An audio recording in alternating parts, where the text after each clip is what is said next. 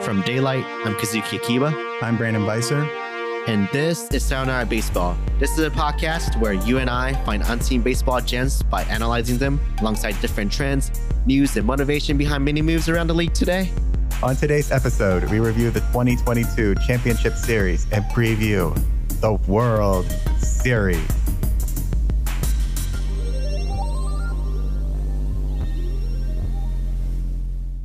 Welcome to another round of the postseason and to another episode of Sayonara Baseball. I am Brandon Beiser, and with me was somewhere from parts unknown, Kazuki. By that, I mean Kazuki has a back rush I've never seen before. So I'm not going to ask where he is, just somewhere. We are back with another postseason review and preview, just like we've been doing. This time we're at the Championship Series review and the World Series preview. So we're going to get right into it. 2 series to review. National League, American League, we'll go National League first. I'll say we have more than 4 points, so the cycle's a little bit extended this time. So we'll start with Philadelphia Phillies versus San Diego Padres. Tastykakes, Cheesesteaks, and Wawa, 4. Fish Tacos, Ballast Point Brewery, Coronado Island, 1. I can't believe it. Philadelphia Phillies in the World Series. But when you look at kind of where all the things kind of set themselves up, first game really sent it off. The 488-foot, probably still going, maybe possibly home run from Kyle Schwarber in game 1 was set this game into motion. Zach Wheeler, who pitched game 1 and 5, in game 1 went 7 innings, 1 hit, 1 walk, struck out 8 Petco. And then we had Dominguez Alvarado come in, pitch 2 innings, wrap this whole thing up nice and easy. And it's game 1's over. But we can't ignore the fact that Yu Darvish pitched a gem as well. His only runs given up were Harper home run and, of course, that Schwarber home run. 7 innings, 7 strikeouts. That was kind of not what we expected of the Phillies in general. The Phillies have not really played close games this whole series. Low-scoring close games. High-scoring close games, not low-scoring close games. Then we go to game 2.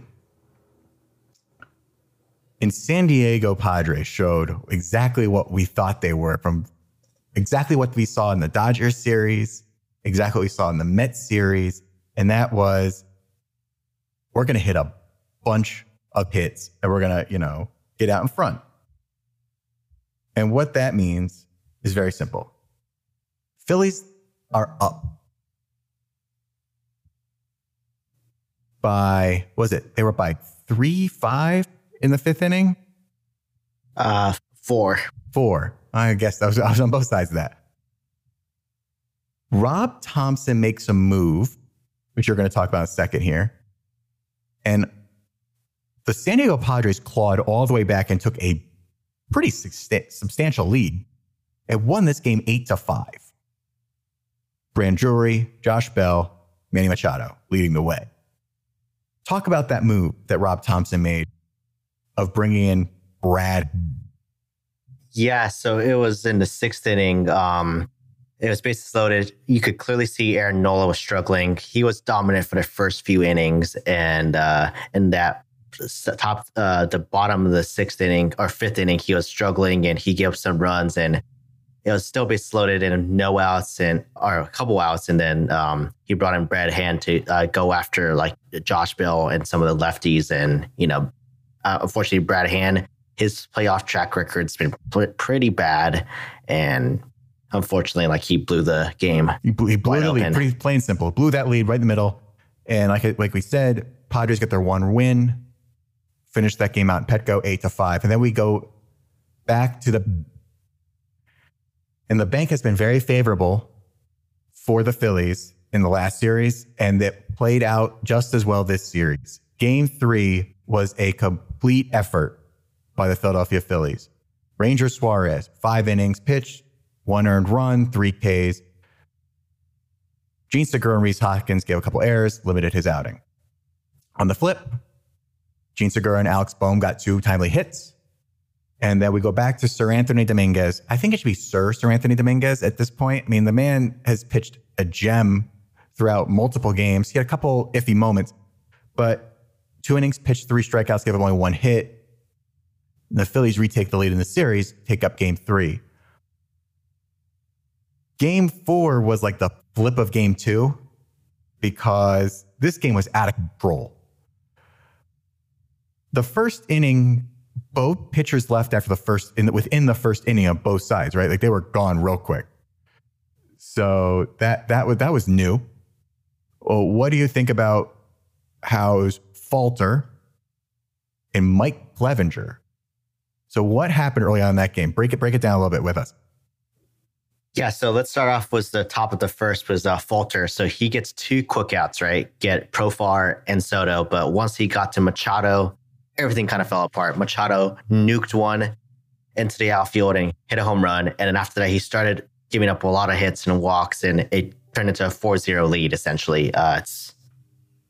It blew the game wide open. But the next inning, Mike Clevenger, who's been historically bad in the playoffs, he started giving it up first a walk to Kyle Schwarber, and then a Rhys Hoskins bomb, a 2-run shot, and then Real Muto getting on and Harper getting a double. So it's 4-3 lead, and he just leaves right after Harper.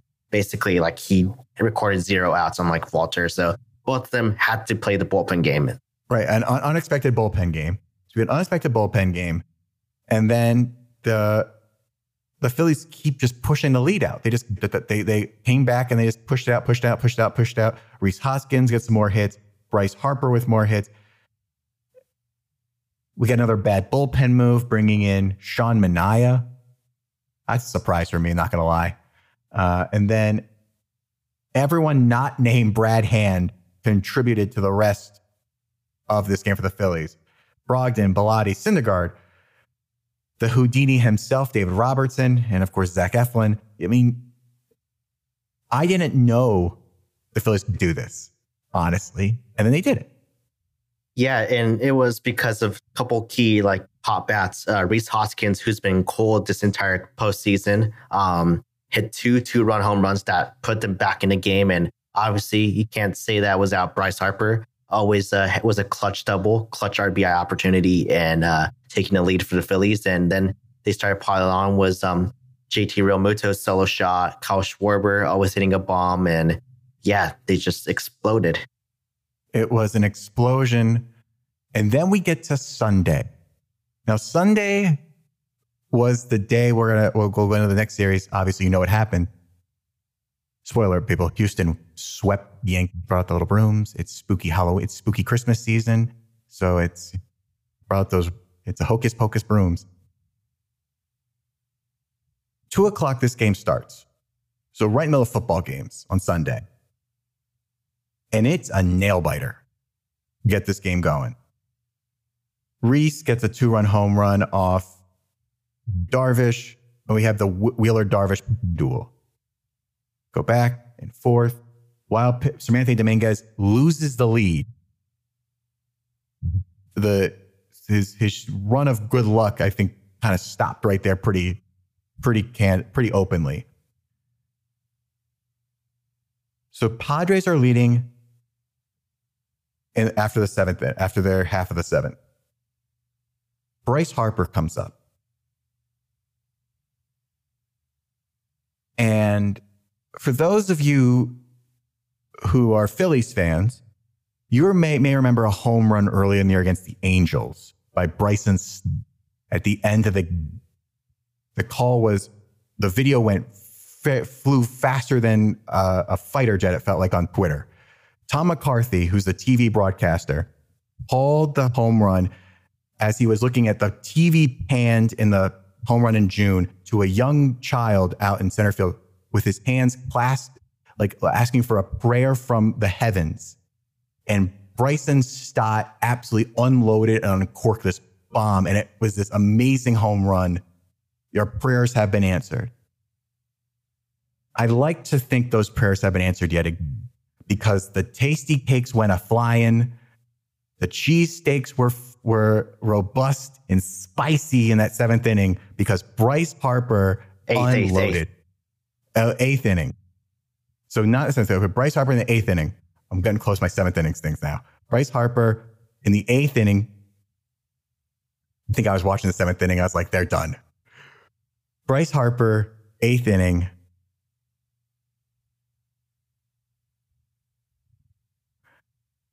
So you got your Tastykakes are flowing. Cheesesteaks are spicy. 8th inning comes up. Bryce Harper absolutely uncorks one into the mid-evening sky in Philadelphia. 4-3. And then this is how it ends. But if you track back to that moment, it's the same story of the Mariners-Astros game. Who do you bring in to face the bat? They brought the Padres. Did not bring in Josh Hader. So, Suki, walk us through the pitching decisions from basically Sir Anthony Dominguez getting the wild pitch. We go through that half of the 7th. We go through the bottom half of the 7th. We're in the 8th. They survive the 8th, and they go to the bottom of the 8th. And obviously, we know what happens at the bottom of the 8th. But walk us through the pitching decisions that brought us to, spicy cheesesteak moment. Yeah, so Suarez, who's been pretty good in the Padres bullpen for a long time. I think he was asked to take. He was already pitched in the 7th, and he's got asked to pitch in the 8th as well to lead into Josh Hader. And I think Bob Melvin's thought was to have Josh Hader for the final 4 outs instead of 6. But problem was that JT Realmuto got on was a single with no outs, and I think they would have probably that walked. Sounds a little bit familiar. It's like Jeremy Pena gets on with a single. Yep. So I think the issue was I think their idea was to walk Harper and then face the righty, but because JT Realmuto was on, they had to face Bryce Harper. But the issue is, at that moment, your game on the line, I would have brought in Josh Hader. You traded so much prospect capital just to get that man for moments like this. But the fact that he wasn't available just because you wanted him to close the game for the final 4 outs, it's kind of a baffling decision. He's lefty, hot bat. You wanted someone to neutralize that. Your best hand was Josh Hader, and he's been dominant this whole postseason. And then you get I call my spicy cheesesteak moment. It's a bad metaphor, by the way, for my friends in Philadelphia. I apologize. It's not a spicy cheesesteak moment. It's a very fulfilling moment. That's a hearty cheesesteak moment. Absolutely just uncorked one. I mean, that sound of the crowd, that sound when the radio broadcast. Shout out to the Phillies radio broadcast. They were great. Tom McCarthy and it was the TV came over, and it was joined the radio crew. But the regular radio crew was the one that called the game. I apologize, the name's offhand, but that was fantastic. The excitement was fantastic. And then close out the game. Trent Grisham tries to bunt, which was why. I don't really get that one. You put a note here about that. Seems like a strange decision. Game's over. 4-3. Phillies are singing, dancing on my own. Callum Scott version, which is the bad version. Got to pick the Robin version, gentlemen. And they're on the World Series. I couldn't believe it. I honestly couldn't believe it. I caught it. You called it. So unrecorded. I know Kazuki very graciously found my clip from our first episode this season, talk about what he talked about. But in passing conversations of the last week, Kazuki told me, and I can pull up the text message probably, if the Phillies beat the Mets, they're gonna make it to the World Series. Braves. If the Phillies beat the Braves, they're gonna make it to the World Series. Because you thought the Mets were gonna beat the Padres and the Mets were gonna come on down all this road here. Mets, the Dodgers get through, but every weird series unfolded differently. The 2 wild card teams make it all the way through. So Padres make it through, beat the Dodgers. Mets beat the Braves. And you said if the Mets beat the Braves, if the Phillies beat the Cardinals, if the Phillies beat the Braves, they will make it to the World Series. And they no notes, except I can't talk through all the series because there are so many now. So we have concluded the National League. And right in between this, so a quick divergence of topic. So there is a rain delay yet again in New York. So I am spending my time trying to figure out what's going to happen between this game ending and the other game. So I turn on the NWSL, National Women's Soccer League playoffs. The game that was in between these was Portland hosting San Diego. Of all the teams, tied 1-1 in the 90th minute in stoppage time, Portland gets a corner kick. And you're thinking, you can't have lightning struck twice on the same day of this crazy, almost at the death hits or scores to win a game. And what do you know? The ball comes off a defender and Crystal Dunn from the Portland Thorns unloads a worldly golazo rocket right into the upper nine. And it was like sports world heaven. I mean, we had Sports Equinox recently, but from the hours of like 5:30 to about 8, you had back-to-back just on lightning rod moments across sports. I'm sure there were more, but those two just stuck with me. And then you get into the night, which started about 9 o'clock, close to about 8:30, 9 o'clock. American League, Houston is at New York to potentially sweep the series. So we'll go through this series because it just looked ugly for the Yankees. Yankees not look good. They look generally bad. Houston has swept 2 series in a row. Their pitching was exquisite. I'm going to particularly call out Game 3 when Christian Javier, who has pitched, I believe at the time, less than 5 innings of postseason baseball in his entire career, goes shutting out for 5+ innings against the Yankees at Yankee Stadium. That's nice. Aaron Judge, to speak to the Yankees' poor performance, was 1 for 16, no home runs, no RBIs. Harrison Bader carried the offense. The acquisition from the Cardinals, batting hometown kid. Yeah. We talk about kids from, Westchester, New York. We talked about George Kirby. Harrison Bader is also in Westchester, New York, Westchester County, New York. 333 average, over a 1,000, an OPS over 1,200. And he had 5 home runs this postseason. That's good. It's good stuff. And Rizzo, who may opt out of his contract, batted a cool 250. Wasn't good enough. Of course, you got to throw in a Mariners stat here. Mariners played the same amount of innings. Granted, that was they played the double game, which essentially was the extra innings game, which is 2 games in 1. But both series were 36 innings. The Yankees and the Mariners scored the same amount of runs.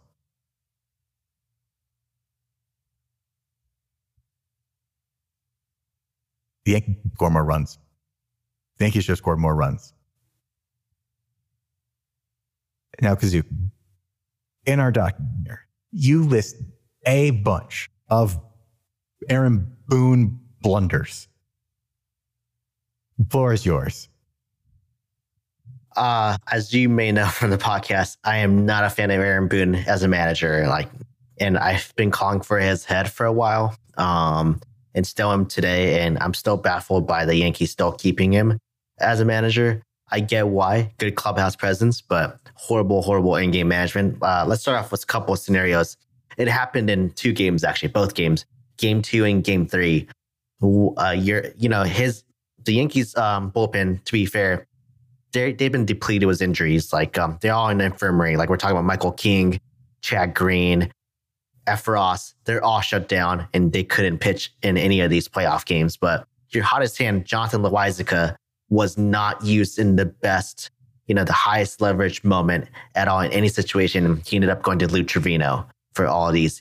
Even though the game was tied and your season was on the line, he never used Loaisiga when he was shutting down and buzzsawing through the Astros lineup. That's one. So that leads into the horrible use of analytics. Not just in the bullpen, but also for starting hitting. fact that he had a shortstop starting in a different shortstop in every game is kind of baffling. You have no consistency. Like you traded for IKF and you don't use IKF for every game. Like, you play shortstop for majority of the game. Like that makes no sense. Like if he wasn't that good, why did you not play Oswald Peraza, your top prospect, throughout the whole month of September for him to get acclimated to the major league pitching down the stretch? So, and then the fact that he's starting, that's also baffling. And then Oswaldo Cabrera, like, why is he starting shortstop? He's been playing the outfield for a while. I get he's a second baseman, but why is he doing shortstop? Why is there a change of lineup? And for me, why is there such an inconsistency in the lineup? Why is there a different lineup every single day outside of Aaron Judge hitting second? Like, what is going on? Like, and the fact that we keep on changing it based on matchup, I feel like the loss of consistency is kind of hard for these guys. And no one knows where they're hitting. I think that's an issue. And Judge is struggling. Why are you keeping him in a 2-hole if he's like struggling so much? Like that just doesn't make sense. There's like a couple baffling decisions, like Gleyber and leadoff to like Josh Donaldson, who's been horrible was the bat this season, hitting fourth, or like not having Giancarlo to protect Judge, or Rizzo higher in the lineup. I think there's just been a lot of baffling lineup decisions like that's been kind of going on that I think just didn't make sense. And then, and it sucks that Trevino and Cabrera both struggle. Trevino, your all-star, hit 0 for 12, and Cabrera hit 071. I think, that's been kind of hard to, go along with. And based off all of this, like, I'll get into the other topic that's leading into all these acquisitions doing poorly. Oh yeah. Let's go into the front office.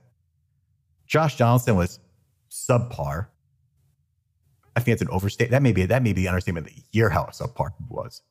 Andrew Benintendi is not playing. He's injured, so you're missing out on at least one player there. So you have no Donaldson.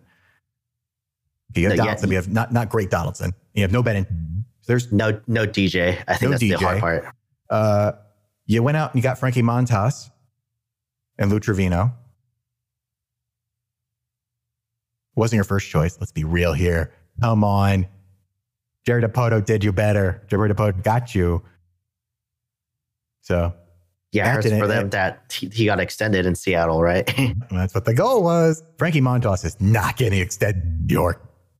I could see that definitely not happening. I mean, his numbers, I think Smith, our buddy here, would argue that Montas is similar to CO in a way.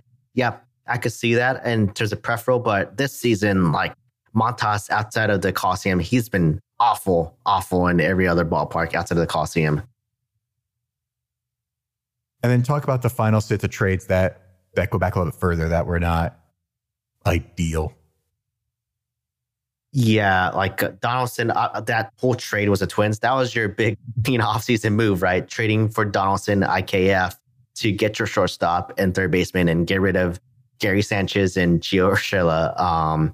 Donaldson struggled for this whole entire postseason, 1 for 13 in the ALCS with just one double. And that's your $25 million man that you could have probably gone to like Carlos Correa for. That's been kind of god awful. And then, man, I got to talk about IKF.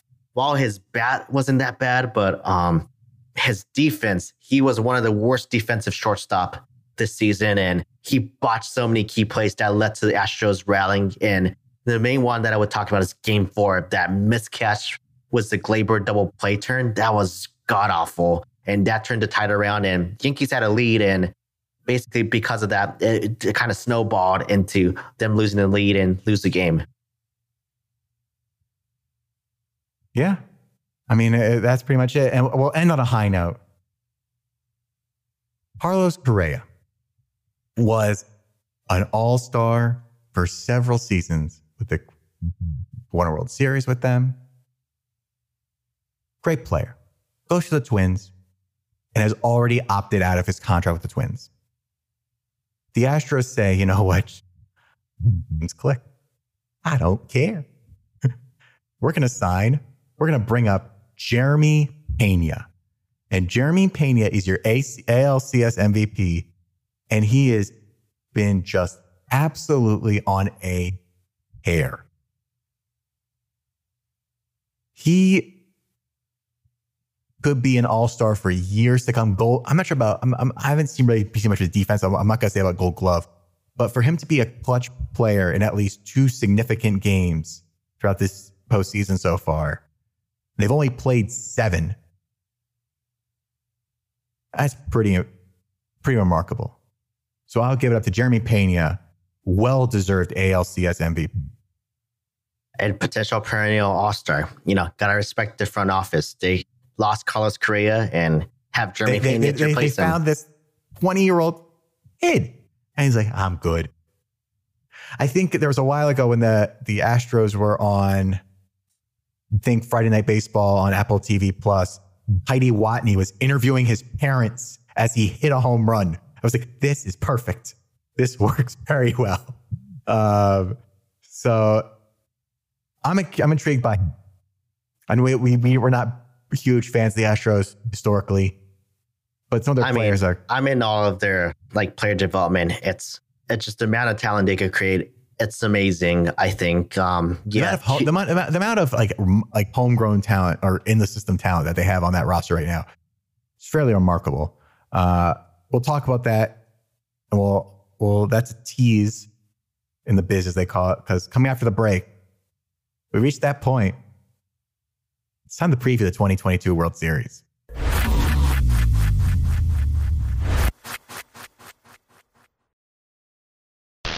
Welcome back to Sayonara Baseball. We've done the review. We are now ready to preview 2022 World Series starting on Friday, October 28th. Houston Astros, Philadelphia Phillies. Both teams' starting rotations have been, for the most part, quite good. Mostly all by acquisition for the Phillies. For the Astros, it's next man up. You got Verlander and McCullers and then every other person you probably never heard of, and then just here they go. Valdez, Javier, that keeps on going. Houston I would say, has the upper hand of the bullpen. A little more consistency. Ryan Stanek, Ryan Presley, Rafael Montero. Hector Neris, the former Philly. I couldn't think of that. That was the last name I could think of. I saw him come in. I was like, he's throwing heat. So there you got that. Outfield, in terms of both defensively and offensively, that outfield is loaded. Even if you take Chas McCormick is not the household name he is, but you got Kyle Tucker. And he wears batting gloves. I thought he didn't wear batting gloves. Kyle Tucker wears batting gloves now. And he was hitting well. Chas McCormick was stepping up. And you just have everyone on that team. And then pretty much everyone except first base has the advantage for the Astros too. Obviously, Jeremy Pena we've waxed poetic about. Jose Altuve needs to kind of get off the bus, get off the pine a little bit and start playing a little bit. Alex Bregman's quite good. But compare them to Alex Bohm, Bryson Stott, Gene Segura type players. Other than Rhys Hoskins over Yuri Gurriel, you really don't have a whole lot. And then your DH is the battle of Alvarez versus Harper. Whew. That's you got to do it. So the Philadelphia Phillies, what they have to keep doing, with what advantage they have. Just like their mascot of the neighbors, Philadelphia Flyers, you got to stay gritty. They've been the underdog every single time and have won every single time, barring a few crazy suggestions. Harper, Real Muto, Kyle Schwarberfest at Wawa, Rhys Hoskins, even Nick Castellanos and Bryson Stott need to keep getting on base. They don't need to hit home runs. Just keep getting on base, because as we saw, they can keep moving people around quite quickly. They have speed, which is a nice little advantage there.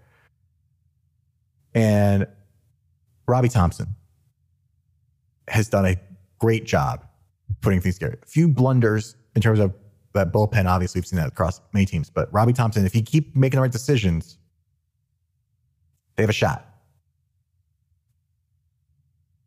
The Philadelphia scoring runs in bunches. Seen that. They have lived and died by the long ball a little too much, which is the only thing I'm a little afraid of. And then, yes, Minute Maid Park is a dome. But we know Philadelphia sports fans across all they're having a bonanza right now in that town. The Phillies are still playing.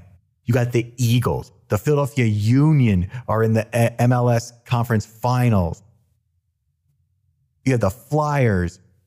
The Sixers are playing. I think I may be missing a team. Like the end of Broad Street and then South Philly and Chester is absolutely bananas right now with sports. They're going to be loud. Be very loud. And I think nothing can beat that home field advantage for them. They've played it so well so far.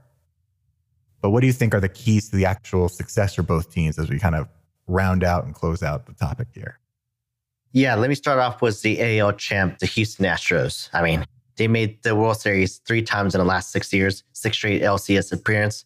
They're the Goliath. They're the juggernaut. They're the real Death Star that Brian Cashman claims that his Yankees is. They're the real threat of the baseball world. They're just really that stacked. So key success for me, I think, outside of Jordan, it's Alex Bregman. He's been the consistent cog of his whole offense. He's been hitting .333 in every series, and he's been getting on base, knocking in runs when they have to. And we need the Jeremy Pena momentum keep going. Like he's been hitting the ball really well, seeing the ball really well, great defense. And surrounding with great starting pitching was Justin Verlander, Framber Valdez, Lance McCullers Jr., and Christian Javier. You know, the rotation needs to keep it up, keep going. But the downside is if like Pena and Bregman are not hitting, we need Altuve, Jordan, Tucker, and the first base platoon of Gurriel, Mancini, and the catching platoon of Maldonado and Vasquez. They need to start hitting the bats. Like they need to start contributing because a lot of these games have been low scoring outside of game 1 of the ALDS. They got to keep on contributing there. And the bullpen, obviously, it's very well rested right now, but they have one of the best bullpen in baseball. This postseason, they have an ERA of .36 right now with Presley, Montero, Neris, Luis Garcia, and Stanek. Been a brilliant bullpen. And then now moving on to the Phillies, the David of this whole scenario, the underdog. They need their co-aces, 1A, 1B, Aaron Nola and Zach Wheeler. They need to pitch very, very deep into the game so they don't get their bullpen exposed. And when they went deep into the game, they won all their games. So they got to pitch at least 6 innings to get a winning shot against this team. And in the big bats, like you mentioned, Harper, Schwarber, Hoskins, Castellanos, Realmuto, they need to contribute. They need to keep hitting bombs or getting on base or hitting some doubles and knocking in runs because that's the only way to get to this Houston pitching is they need to score runs or else it's going to be tough for them to keep up. And the bullpen needs to stay hot and stay tight. So that means that Sir Anthony Dominguez to Brogdon to D-Rob to Noah Syndergaard and Jose Alvarado, they need to keep on getting it tight and getting out of situations and making sure they don't give up any mistakes because this Astro lineup will get you if you make a mistake. And then lastly, you need Stott, Segura, and Nabom, the underdog of the whole lineup, to keep getting on base for these big bats to come in. And I think when they play small ball, like the team against the Braves, they did really well. So not just relying on a home run, but getting on base, getting the contact in will be key for this Phillies offense. Yeah, I think this is a contact game. And as we've gone throughout this postseason, we're not going to make any predictions. But I think of all the things that Kazuki said, the one thing that really hits me is no team really this whole season has beat the Astros by hitting a bunch of home runs. It just doesn't work. You have to get many players on base. Then you can hit a home run, but you're probably more likely to get them on and contact your way through it. In terms of the Astros, the way that you beat the Phillies is you take the air out of that game, out of their sail, like the wind out of their sails as quickly as possible. Get up and don't let go. Because if the Astros have a lead, it's really hard for them to surrender it. Because you can go 5 innings and essentially just give it to your bullpen and you're locked.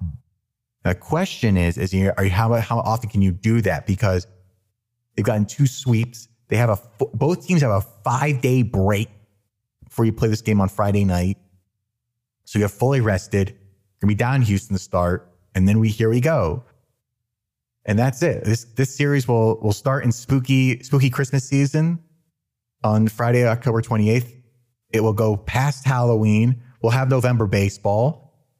And then onward we proceed. November baseball is when this series will end. As we have said throughout this postseason, and in support of Sarah Lang's, baseball is the best. However, if you're watching, there's some days off from baseball, you got your NWSL championship on Saturday night on CBS, America's Most Watched Network, America's Network of Stars. You got NFL starting, got NFL games. You have MLS playoffs. You have NBA season is now back. You have the NHL. You have soccer is winding down before the World Cup. We have reached peak sports, friends. And to close out October, to get it November, baseball may be the best, but you got a lot of choices. So enjoy the sports. That'll do it for us. We'll be back one more time to close out the 2022 season before we head into our winter break. Enjoy, and we'll see you on the field again real soon. That's it for this episode of Sayonara Baseball. This episode of Sayonara Baseball is hosted and produced by me, Kazuki Akiba, and Brandon Beiser. This episode was edited by Kazuki Akiba, with additional research by Brandon Beiser. Our theme song is by Kay Margus. Sayonara Baseball is a production of Daylight and Media 3 Limited. We'll be back with another episode. If you like this podcast, please rate, review, and subscribe to our podcast as more people will know about this show. Go to daylightinteractive.com to see some exclusive updates and more about our upcoming shows. I'm Kazuki Akiba. And I'm Brandon Beiser. And this has been Sayonara Baseball.